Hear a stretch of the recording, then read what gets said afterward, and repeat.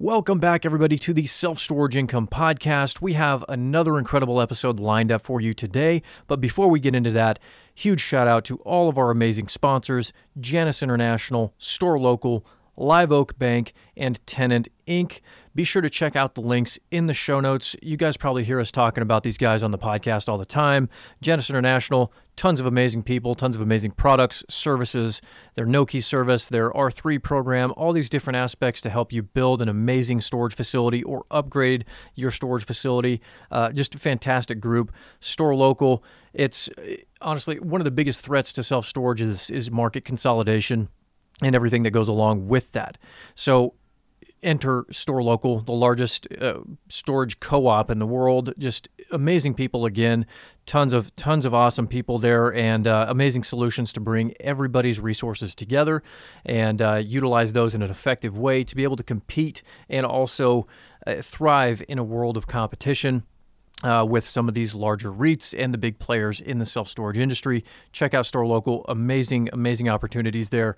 Live Oak Bank. I don't know how many of you guys came to our live event in Coeur d'Alene just this past year, but we had some amazing conversations with Live Oak Bank there, and they were probably one of the most popular topics there in our breakout sessions. And people want to know. They want to know the financing. You guys want to know what the solutions are, what the deals look like, all these different aspects to financing. Live Oak Bank is that answer specifically for self-storage. They specialize in storage, which is just incredible. There's no learning curve for them to understand the asset. They know it. They've been there before, and they can help you see things that you might not even be seeing yourself. So Live Oak Bank, amazing. Check the link in the show notes.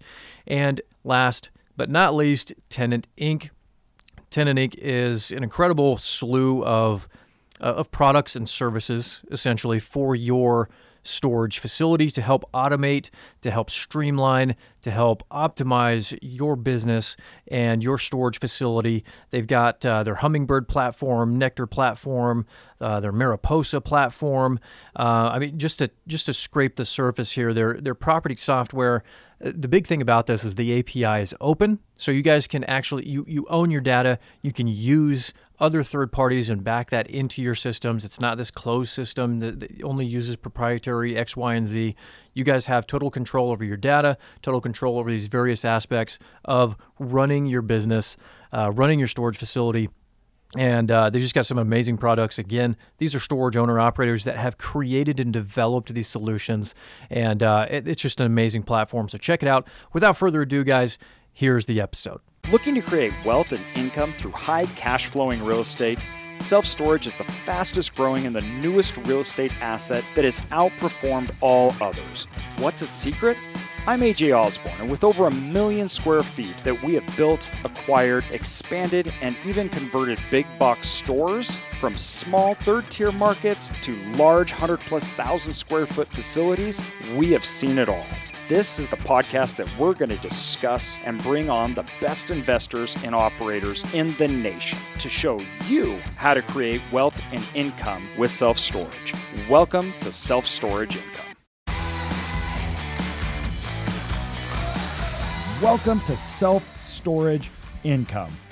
And Connor, we've got a great podcast today. We got a pretty awesome guest. I'm excited to bring on. Yeah, right there with you, man. We've got Joe in the house today. Excited to bring him on and learn a little bit more about his background, how he got into storage, what he's seeing, what he's doing. Heard him talking about he's got some construction projects going on. Looking forward to diving into some of that. I know development is a huge opportunity for a lot of people out there. So without further ado, man, Joe, thanks so much for jumping on. Yeah, appreciate you guys. Thanks for having me. Absolutely. So kind of give us a little background on how you got into commercial real estate or real estate in general, and what led you to storage, and just kind of some background. Yeah, no, my background has always been in construction. When I was a little kid, I grew up on construction sites. My dad was, my parents were divorced when I was really young. So nights and weekends, I was with my dad. I was like on a project somewhere. He was a drywall contractor, general contractor. And, so construction has always kind of like been in my bones. I've always enjoyed it. I always kind of thought I would grow up and take over his general contracting practice when I got older. But as fate would have it, I got into the military first right out of high school. I was a U.S. Navy CB, which is the construction battalions of the Navy. A lot of people don't know what that is. And I got to do, pretty big commercial construction projects for the military all around the world for a couple of years. And were you doing on bases or building everything from barracks to runways, things like that? You're spot on, dude. Yeah, it's actually one of the things that really the main mission for the Seabees is, when we go to a forward operating base and we attack somebody, we take out their runway first. So we take out their air support. So one of the first missions of the Seabees is called rapid runway repair, where we actually land in the forward operating, wherever we're at, and fix the runway so that the U.S. air team can come in and land. And then we build the forward operating base for mostly the Marines, boots on the ground guys. Yeah, that's rad. That is cool. That's cool, man.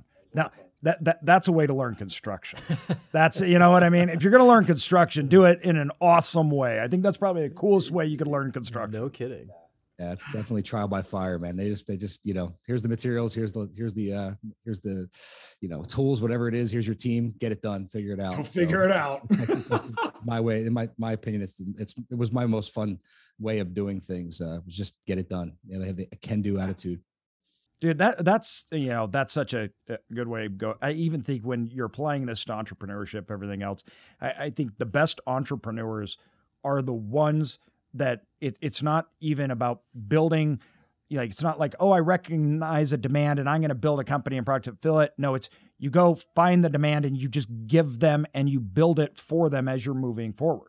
Right? Because you're getting immediate feedback on what needs to be done at that very moment. And you're giving that customer exactly what they want as opposed to guessing what they need. Right. And it's kind of like you getting dropped on a runway. And then it's like, okay, let's see what actually needs to be done. Let's do that. Let's not even so much worry about all this stuff. Let's make sure we have our tools. We're prepared, but let's figure it out while we're doing it. I love that. Yeah. Well, another thing that sounds really appealing to that is I'm sure there's not really much of an entitlement process or permitting process either. So that sounds like a really good setup. Definitely not. I don't know if half the stuff I built in the desert's still standing, but hey, it did its purpose while we were there. You didn't ask a lot of government questions when you're trying to build a runway so somebody could land on it. No building inspector. No, it's just you are the judge, the jury, and the executioner when it comes to the construction process out there. We need more of that. Yeah, no kidding. That would make our lives a lot easier around here. So that's awesome. So you came back and did you start working for a construction firm? Did you start your own? What'd you do? Yeah, I mean, initially, I worked for a company called Kellogg Brown and Root, which was a big Halliburton subsidiary. This is back, when the war was going on. And obviously, they had a lot of government contracts. And so I worked at the Defense Intelligence Agency in DC doing this massive retrofit of all these top secret secure locations and stuff like that. And I'd probably still be doing it, honestly, except I met my wife and she's from New Jersey, where I'm from. And she came down to live with me. And within 6 months, I always say her umbilical cord never got cut. So, I would go every single night and weekend, not night and weekend, but every single weekend we'd go back to Jersey, 3.5 hours both ways. Finally, I was like, this is nuts. Why don't we just move back home? And we did. And that kind of forced me to make a transition to get into real estate. And that's when we started flipping houses. That's awesome. How long did you flip houses for? What were you? Too long, for about 12 years. And 12 years. Wow. Yeah, we were up to almost 100 houses a year. When we finally dude, we got to find a way to scale business. And, I always tell people, it was so transactional, it was like, you always were making money, but you never had money. And I was like, man, why is it that I can sell a house, I could have a couple $100,000 in the bank on Friday, and by Tuesday afternoon, my bookkeeper's got me down to $0 because it was just this washing machine. And so that's when we kind of made the decision, look, with me and my business partner now, who was then my COO at the time, was like, we got to make a change, man. We got to find something that's more scalable. We got to find something that we can manage with less people. I had a team of 50 employees, didn't have the greatest culture in the world just because we were just running and gunning. It was just super exciting. And so that's how we made this transition. And we decided to start looking for bigger commercial assets. And that's how we fell into self-storage. No, I love that. And I love the word that you use, transactional. Same thing, except different industry. I went into self-storage because I couldn't scale my business because it was transactional. It was sales. I'm like, and I coined it the treadmill. I'm like, me and my dad were partners. I'm like, Dad, we're running on a treadmill here. And I'm like, I don't know how you end, like, meaning I don't know how you retire because you're getting paid from clients. They're not going to pay you when you retire. So all of a sudden it's like, where is this going? And how do we compound this? And, reading as much as I could from like Warren Buffett stuff, I'm like, I need a known rate of return that I can go and just replicate over and over and over again. And that's when, we really went into storage hard because we felt like you just mentioned that vehicle offered that in a way that I never found, especially in real estate, because I actually didn't like real estate. The returns, I'm like, I don't get this, right? But storage was like this mix between business or that transactional nature, like we can affect revenue, because I'm sure like you flipping houses, you flip more houses, you make more money. That's a really cool thing, just like I added sales, but you're always just repeating. Yeah, I mean, you're hitting the nail on the head, and for me, it was also like, how do I build legacy wealth? Like it's cash in, cash out, and we retained 100 and some single family houses, and then we sold a bunch of them off. But even at that rate, it was like, man, how many can I possibly keep per year to make this thing work before I'm starting to actually make real passive income, real cash flow instead of just cash in, cash out. So, yeah, that's how we stumbled into storage. That's awesome. Now, give me a snapshot real quick where you're at today. Yeah, so we're we're primarily developers. I consider us pure developers, whether it's value add or whether it's big box conversion or ground up construction, like behind me here. So we're 9 deals in construction in some phase, from almost being done to breaking ground this week, literally.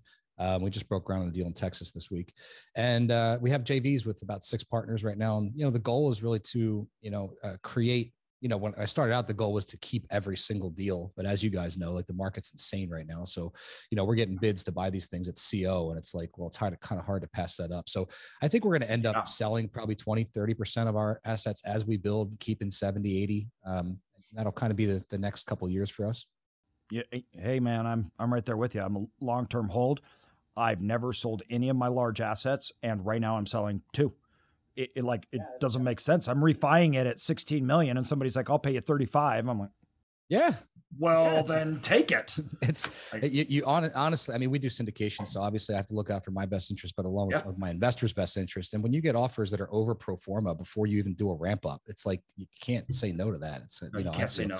So, like I said, our goal at the beginning was to build everything, never sell anything, kind of like what you're talking about. $2 billion under asset management in 10 years was the goal, and then, it started to become really, really frothy and competitive. So now we're having more and more discussions, and that's what's actually leading us into a lot of JVs. We're creating shovel ready opportunities for guys to buy development deals. And then, they may need some help with financing, or they might need help with private equity, or they might need help with the construction or the design. So, we'll take a piece of that equity just to help them along the way to get the construction done. Yeah. It is. And it's interesting. You mentioned that, you're kind of pivoting and reevaluating things because, we're doing the same. The market's weird. It's crazy. And we would have never sold. Now we're like, we actually think we need to sell a few. We're refinancing some. We're like, it's, anybody that follows my content knows how vocal I've been over the last little while, what we're seeing in the markets. Because you're right, it's frothy, and we're at a point where I go, I don't think that deal that we had that somebody's going to pay me $35 million. I'm like, they're not going to pay me that in 3 years. Like, I don't see a future in where that is going to be. First of all, I wouldn't pay more than 15 million, and they're going to pay me 35. No one can quite understand why they're paying what they're paying, but I know they have cheap money, but at the end of the day, they're just trying to stack up, net rentable square footage, and I feel like they're jeopardizing things to get it done. But who am I to argue? 100%. Like you said. But I'm right on. That's what we're seeing. We're seeing funds. We're seeing a lot of new people that have a lot of access to capital. They're doing, they're justifying the end. They're justifying today by the end, meaning we can sell it. And so that justifies any price that we're buying at. We'll put them all together and somebody's going to pay us insane amounts, right? And I think that worked at lower prices, but now as they get to the top, I'm like, to me, it looks like you're compounding a problem, right? You're not offsetting it. You're taking on too much. Mm-hmm. So we see a lot of that. And it makes you change. And I think what you're doing and how you're restructuring in JVs, what you're doing, I hear all large storage operators. So a lot of these guys that have huge portfolios and have been in the game for a long time, they're all talking like you're talking right now, like we're talking. We're doing things differently. And we're doing things that we didn't think that we would do literally 3 years ago, right? 2 years ago. And we're starting to act different because we have to move where the market moves. So with that saying, where do you see the opportunity? Like, where are you directing your company now when you're looking at these developments? What are you looking for? What are you watching out for? That's a great question. What am I watching out for? I mean, we're trying to find that. We're trying to cherry pick the best MSAs. Obviously, I think we're doing like a lot of people are doing, right? We're trying to find the best deals in the best areas. I'm obviously avoiding anything that's, we have a couple of deals in the Northeast. We're really like Southeast and Texas and Florida and Tennessee, and these heavy MSAs that people are moving into, I think is something that's super important, and we all should be looking there. So we have a big attention there, but we're very much a blue ocean strategy type of business. I really don't pay attention to what other people are doing. I try to create my own, atmosphere. And, for us, I think what really makes us stand out is our unique ability to find off-market deals, to get them entitled, to get them prepped, to turn them into self-storage deals. And that came from 12 years of buying single family direct from sellers. We're basically a marketing agency that finds, off-market deals and makes something of them. I mean, welcome to our world. That's how we view it. We have a strategy, we have an edge, and that edge allows us to play wise in a market where we're not accepting what is standard on the marketplace. It's not like we don't accept because a price is that. That's not how we do it. So that allows us to find deals and stay competitive in crazy times. So we're the same way. And I think everybody needs to say, what is my edge? Meaning, am I just taking whatever's the market is giving? And even though I think it's crazy stuff, I want to be in it, so I'm buying it. Like, that's not an approach we take. You don't take that, right? And I don't think that's a wise approach. What is the edge? What are you doing? How are you getting in there that you're ensuring your own success and not leaving it up to the market? Yeah, I think first of all, I mean, I get what you're getting at. I think it's about making sure that you like you said, the edge, what's your unique ability? What are you capable of doing? I can control what I can control on the off-market deal stuff, right? Yeah. I know I can control land cost. I know I can negotiate land cost. I know what my build costs are. I know obviously what I think the pro forma is going to be on the project when we're done. So, I think the thing is being really, focused and laser focused on what you're good at. Like we don't look at any existing deals hardly at all right now. We're developers. It's what we do, So I think for us, it's really, like I said, getting those off market deals, but also controlling them through the process, making sure we do the right due diligence, getting the right project together with demographics and feasibility, like making sure it's a home run, and allowing ourselves to walk away if it's not. Yeah. Mm-hmm. Love that. True. That's awesome. With developments being the nature that they are and being such a long process, how do you guys manage that process? How do you manage those costs over time? How do you underwrite that?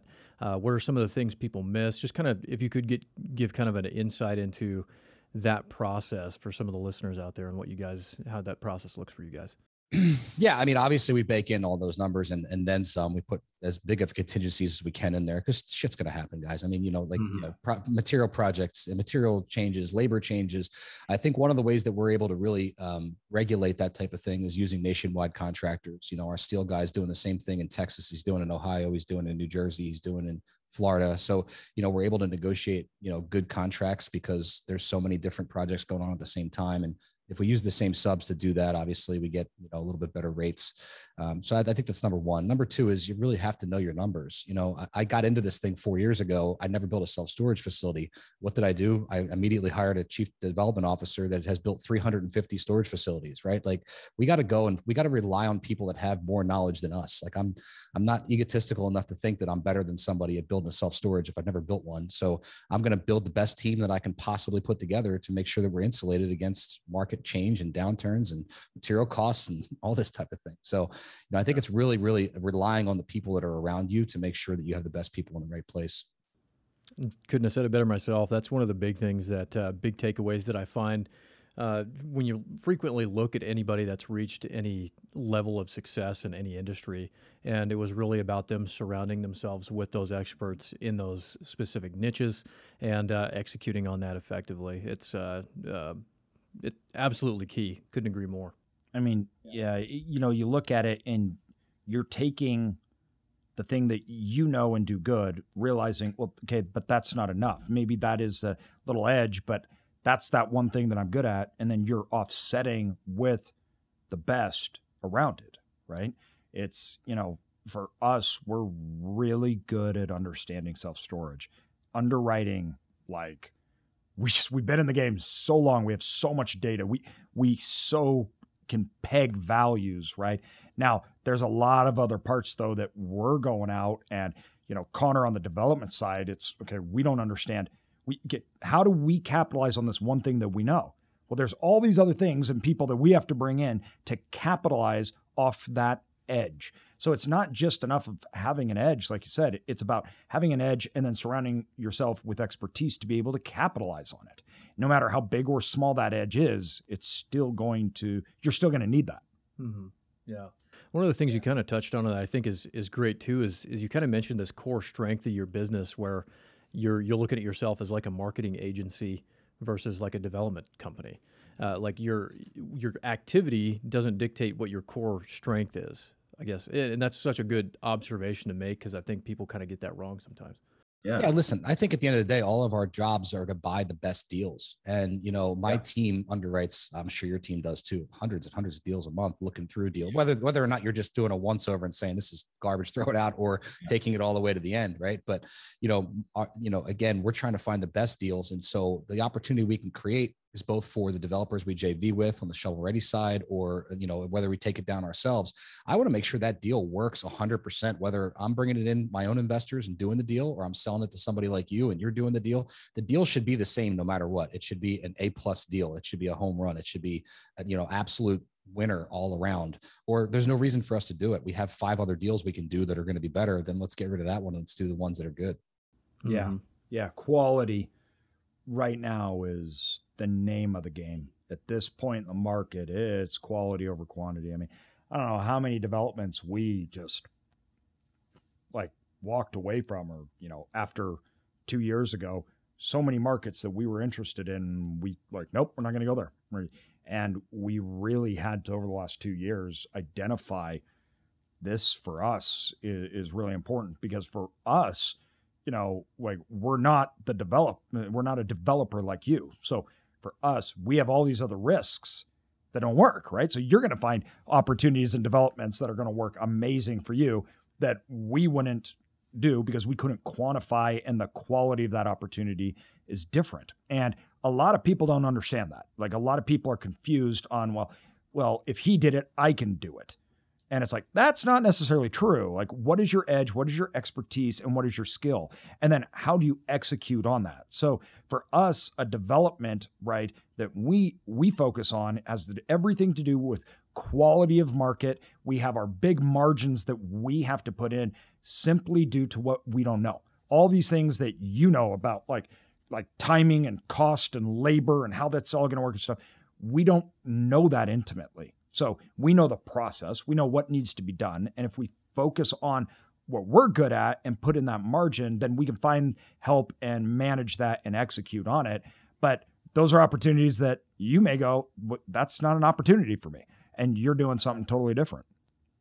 Exactly. And I think that takes a lot of wherewithal, right? For you to be honest enough with yourself to say, this is not my strong suit. I don't want to do this. Like I shouldn't be here. This isn't the right thing.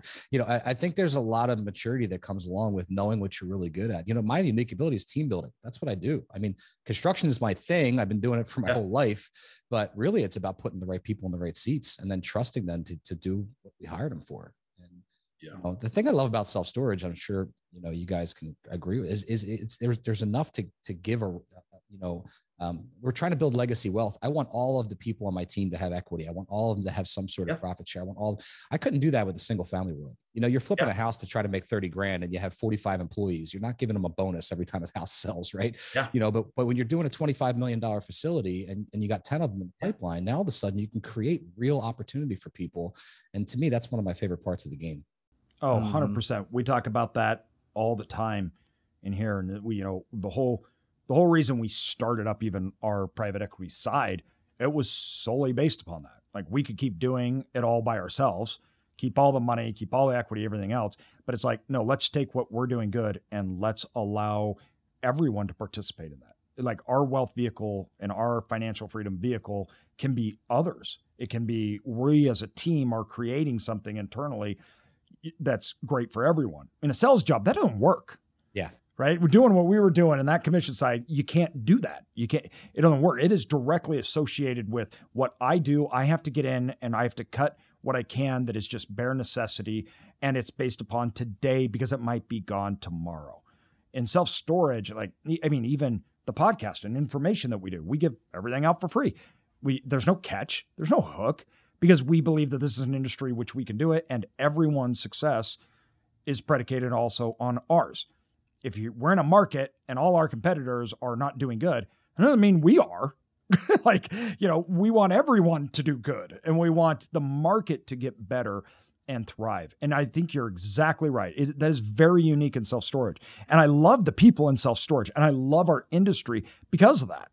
Like my competitors, I just call up and talk to them. They're our friends that are right next door. It's insane. That was probably the biggest life-changing, like industry perspective thing that happened when we got into this thing. I was having a conversation with one of my friends, now mentor. This is when we first made the decision. And he had a very similar background. He had built homes in the Hamptons. He'd built restaurants in Manhattan. He'd built tract homes all over the Carolinas. And he said to me, Joe, two things. He goes, number one, the first time you build a self-storage facility, you'll never touch another house again. You'll be paying people to build your own house. And it's true, right? Because it's steel, concrete, and asphalt. I mean, it doesn't get any more simple than this. You don't have to pick countertops and tile and colors and trim and whatever. And the second thing he says is you're going to be dumbfounded by how open the industry is, how small it is, but how willing everybody is to help. And it's amazing to me. Like, we literally call up, if I have a site that we're going to plan on selling to a developer, we'll call the local competitors and say, hey, we're building a site here. Would you want it? And 9 times out of 10, they get involved, because they would rather own the competition 10 miles down the road than be the competition. So it's just, it's amazing to me how open and willing people are to just do deals, and it's great. It is. It is from where I came from, cutthroat, more sales and everything. It's so nice to just be able to, let's all work together. Let's talk, let's share information. What do you see going on? What's, happening? And nobody's like, if I share my secret, then somehow that's going to hurt me. And the people that do, people in the self-storage industry, look like, okay, you're either not from here or such a turnoff. It's such a put off. It's like, okay, that's so rare in this industry that it stands out. And it's, like why? There's so much to go around, but it's also interesting because like you said, it's so small. Like everybody knows everybody in this industry. Like it's just you talk to 2-3 people and you could hear about pretty much everyone. I know that I could call 3 people if I had a question, whether it was you, somebody else, and one of those 3 people will know that person. And that's I love industries like that. Like just because of the fact that you can't, not that you can't hide, but we really get down to what's going on and who's who, and we can build those relationships to create future opportunity. And everybody's not playing their cards to their chest. It's a relief. It's cool. I like it. Yeah. Same here. Now, when you did, so you've doing 9 developments? 9. What stages are they in? So we have 3 of them, 4 or 5. Let's see. We broke ground this last month on 2. The other one's happening next month. 2 of them are almost complete. The one behind me is actually just about complete. It's pre-sold to an end buyer. So they're all in some form of movement. They're all in some form of stage. I think we have 2 deals that are still waiting permit packages to come in to break ground. But I think by July, we're going to have all 9 moving. So far, have you seen interest rates affect the buyers of the assets? That's so weird. I haven't yet, but then again, it's not like I have, a ton of experience with the buyers buying our deals because they're not complete yet. The buyers that are buying and we're JVing with have not seemed to slow down at this point. I mean, we were on a phone the other day with a guy who claims he's picked up 60 assets in the last 12 months and they're just buying as many as they possibly can. And it makes you scratch your head sometimes and go like, what's the end game? I get it. They want to put as many roofs under management as possible, but no, I haven't seen any slowdown on that side. Like I said, the shovel ready side, people, we can't get we call them power packages, like our due diligence package. We can't get the power package finished fast enough to get it over to somebody to review before they're making offers on it. Yeah. No, that's amazing. So one of the questions that we've received before is like, when you're developing out a project, self-storage building, I mean, how do you decide what to build? What kind of units, what kind of layouts, all that kind of stuff? It's one of the questions we've got. We've got our own processes. I was kind of curious what that looks like for you guys. I think we rely heavily on the feasibility study because we really trust our guys. They've been in the business for 40 plus years. So a big piece of it is the competitive analysis. What's missing? You go to all the competitors and they don't have enough 5x5 climate control. Well, then I'm going to do more of that. I think a lot of the unit mix is dictated by those guys. And then of course, the rest of it is dictated by the value engineering of the building itself. How can we make it as efficient as humanly possible? So if I end up with too many 5x10s or whatever it is, well, at least I'm using that as rentable square footage and I don't have a hallway there where it doesn't belong. So I think there's a combination there between the design team and the actual, underwriting team to figure out what's the competitive edge there on the unit mix. Mm-hmm. Gotcha. No, that totally makes sense. Next question I had was, we've talked a little bit about putting together a team. If I had a piece of land right now and I wanted to develop a storage facility, what pieces of the team would I need exactly to go and start making things happen? Who would I need? Need all of them, right? I mean, if you got a piece of land, as long as you already have it and you own it and it's entitled, we're assuming it's a storage, piece of ground that's ready to go or approved.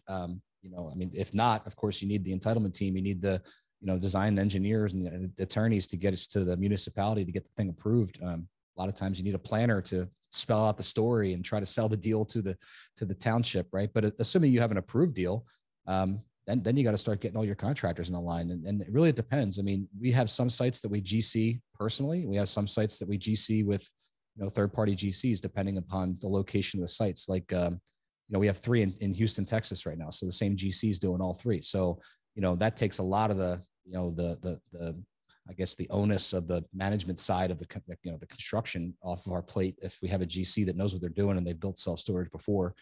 But yeah, you need everybody, right? You need all your subs. You got to decide who's going to run the project. You got to decide if you need boots on the ground site managers, if you're going to have, people checking in regionally. There's a lot of pieces that go into it. If it's your first project, would you say get a GC that has experience? And then how should I be thinking about that? So I don't know, brother. That's so tough because it's tough. Background. Yeah, I'm really confident in our ability to build stuff.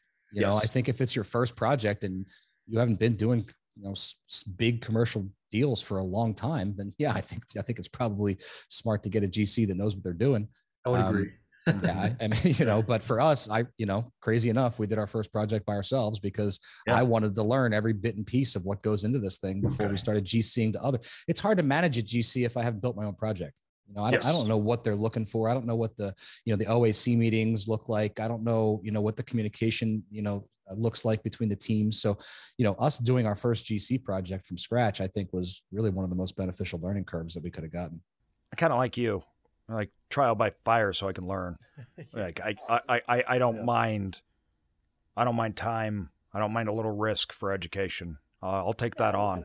I look at it this way. Look, it's over. It feels overwhelming when you're stepping foot on 100,000 square foot net rentable space that you're building from scratch. When 5 years ago I was putting additions on houses, right? So I mean, but to me, I always think to myself, like, someone else has done this before, so I can't wait. It's happened. We're not the first people to build a self-storage in the world, so it's definitely possible. And then you prove yourself right.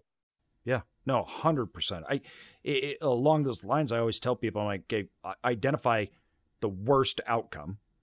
What would cause that, right? And then work your way back, right? So it's like, what is the worst that could happen? Well, we have a bad build job and the buildings don't work right or something like that. Okay, well then who are you contracting out with to do that building? What warranties do you have in place? What experience do they have? What projects can you walk that they've done and talk to the people that have done it? So you're going to walk back that fear or that risk, right there. Well, I don't know. I don't know what the market is, and I don't know if it's right or not. Okay, well then, who has been doing feasibility studies for 20 years that knows this industry inside and out? Hire them, and they will make sure you're on the right. Like, it's about identifying those things right? And putting in, like you said, it's that team. Like, you don't need to know any of it, right? But you do need to listen to people that know it and say, you either need to stop, this is probably not good. And two, like I also like to think that the people that that really know stuff, they're not going to be very forceful. So it's like, if they're telling you, you might want to think about this, and you don't know, you should really look into that. Now, if they're like, this is an awesome project, right? This is great, I would do this. It's like, move forward in confidence, but you just rely on other people's knowledge, expertise, and experience when you're getting started. And then from there, you learn, right? And like, you learn then on those first deals. I always say, like, it's ask better questions, right? Like, I mean, if you don't know the answer, ask the question. So like I ask everybody, what's working, what's not working, and what would you do differently if you were me? Yeah. And if the answer is nothing, we're doing great. Well, then cool. What do I have to worry about? Right. You guys are obviously on track and you're doing the right things, but you got to dig deeper. You got to make sure that, hey, are we on budget? Are we on track? What's looking like the change orders looking like, and so, in development, like, go back to those major risk factors that you're talking about, right? Number one is soil conditions. You got to make sure you're building on something stable. There's certain places where, you can't put a 3-story building like the one behind me on unstable soil. Sometimes you got to stabilize the soil. What else could happen? Well, you could have major, weather occurrences, hurricanes, tornadoes. Are you in that type of area? Probably the most dangerous thing that could happen on one of these sites is a collapse, So what is the experience of your concrete crew? What's the experience of your steel crew? And, I think as long as you check those major components that these guys, it's not their first project, well, then, you're really covering as many bases as you humanly can. Well, and what you just mentioned is, I think, really important for anybody listening to this. Doesn't matter if it's your first time or not. Notice we didn't, and you didn't say once so far in this entire podcast, oh, it's price. If I can get a cheaper price, I'll take it, right? Yet, and people have like, oh, yeah, of course. I can't tell you how many builders of storage facilities I see, and that is their guiding factor. We have one where in one of our markets where they just went on price, the steel wouldn't work, and the guys that put it in, the slabs were at the exact same level as the asphalt. There was no lips. Every single unit got water in it. That I can't change that. They want to sell it. I'm like, what am I supposed to do? I can't lift the slab up. Like, you built the thing wrong. So you saved how much to then lose millions? Like, well, what you're saying is, oh, go ahead. Sorry. I was just going to say, what you're saying is kind of insane to me too, AJ, because it's like you're working off of a $12 million budget. You know what I mean? Like, this isn't like we're flipping a house and you got 50 grand to get in and out. And if you spend 60, you're going to lose money. Like this is a $12 million. You have enough. You should be padding your budget with enough money to hire real professionals. Like, if you're worried about, a $900,000 bid and taking the guy for $850 who has no experience, then you got something wrong. Like you got to pay attention to hiring quality contractors. And again, I think that's what gets into with us, doing it nationwide, is a lot of our guys are the same guys. I know they're going to take care of us because they're in Ohio, they're in Pennsylvania. So to me, it's like, yes, to put a nail on the point is absolutely. The cost is not the number one. The quality and, their ability. Let's say you hire somebody and they can't show up. My steel guy shows up and he has 2 crews working 7 days a week. Yeah. And yeah, maybe he's more expensive, but guess what? I trust him and I know it's going to get done and I know the building's not going to collapse. So for me, that peace of mind is worth a heck of a lot more than maybe $100,000 that I could have paid someone else or took back. Yeah, 100%. And not only that, like, I like to think people, if you're building a project and you're choosing somebody because that $23 a square foot is 22, so you hire them over, and that's the difference of this deal working or not, you shouldn't be building there anyways. So if you need to cut 10% for this to work, you should not be building that. That's like, you've done some things majorly wrong. It shouldn't be that close. You should be confident in hiring the best to get it done. I don't mean overpaying. That's not what I'm saying, right?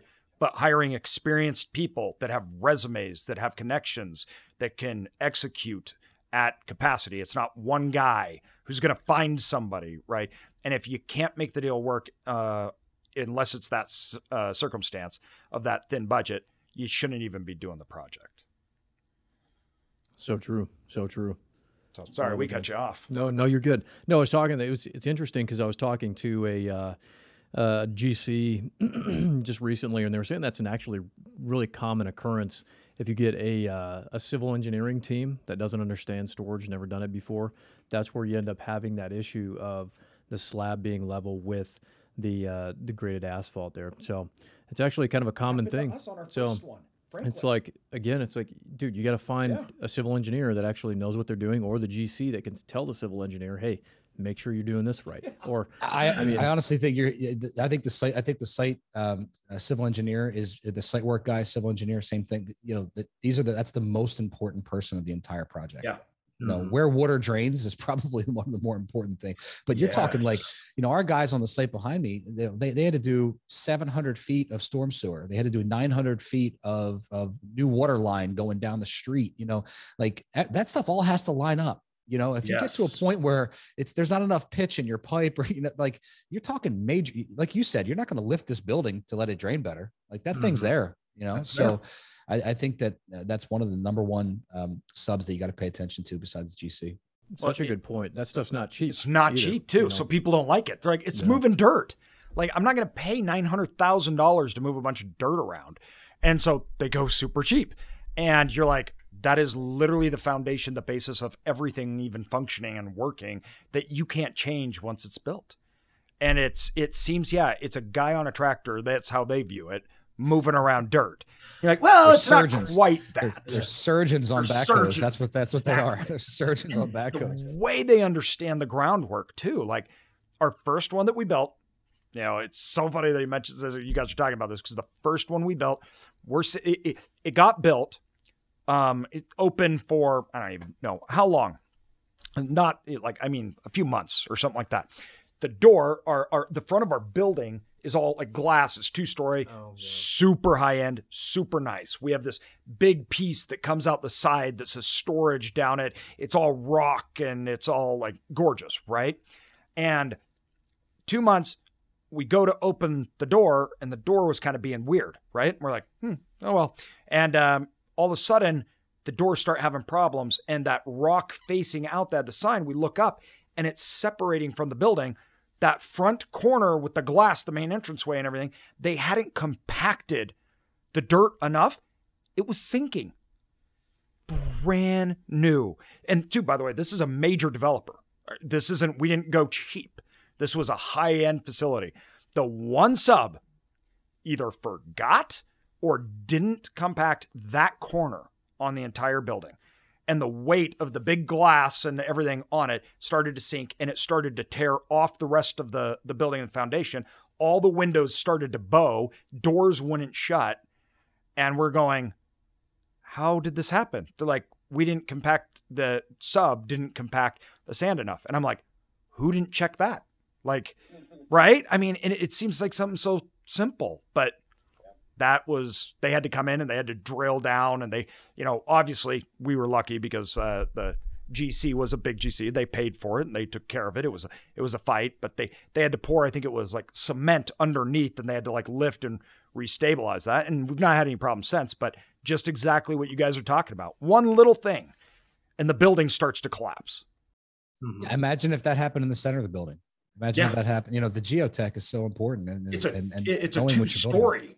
Like if it would have happened not on that corner in the center, that site would have been done. You couldn't have fixed it.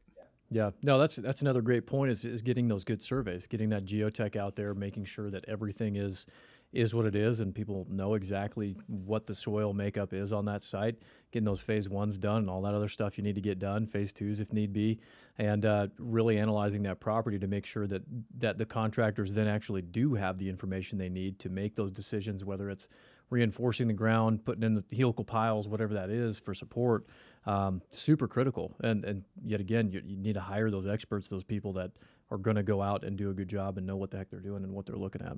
100%. You know, all this conversation, you know, with you and you're kind of thinking a lot around, it really spurs back to something I've just been thinking endlessly over the last 2 months. And I've been talking about it, and it's long-term thinking. And you know, when you get to the top of cycles and so much money has been made in industries like self-storage has, and what has happened over the last 10 years and how many people have just made incredible amounts of money because you had cap rates go from 10 to 5, which if you do the math on that, if you had a $5 million facility, you did nothing and you made $5 million plus whatever you had in down and plus cash flow, doing nothing. Revenue didn't change, nothing. So many people made so much money, and developers made so much money by putting it out of the ground and selling it. I think we've been in the last 2 years, we've seen a lot, like you're talking about, people just out buying deals at any price. We're seeing a lot of short-term thinking. And that is, if you are just critical, like you're talking about, you're working with professionals, you pay a little more, right, to get the job done right, correctly the first time, and you set it up for a long-term legacy wealth, like you talked about. That frame, for me, every time makes the difference between people that build empires and one-hit wonders. And it's that whole mentality where I don't need it that fast. I don't need that quick, right? I can take my time and I'll sacrifice today. So I just love your mentality on that. It's very much in line with ours, right? I don't have to be the fastest, but we want to be the best.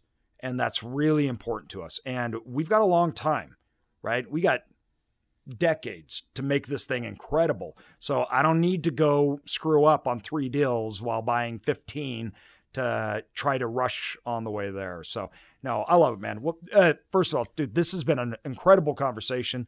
Thank you so much for your insight and being open with us. Where can people go to find out more about you and where they can learn about you, your company? Where should we send people? Yeah, I mean, our site is investwithlegacy.com. It's Legacy Developers is the business, and people can hop in there. They can see what we have going on as far as deal flow. We have a mastermind in there for self-storage called the Storage Syndicate, which, I think is going to be one of the best masterminds in the country for self-storage here soon. And a big weight on people like ourselves, or like myself, who transition from single or multifamily and want to get into the storage business. It's really just an abundance mindset group of guys that want to do deals, guys and gents and ladies that want to do deals and create together. So. Awesome, dude. Good for you, man. Keep killing it. Look forward. I know you're going to be in the game a long time, so I'm sure we're going to have you back on again. We'll see you more around in industries. Thanks for everything you're doing out there. Keep spreading the good word, man. Appreciate it, and we'll look forward to seeing you soon. Appreciate you guys. Thanks. Thanks.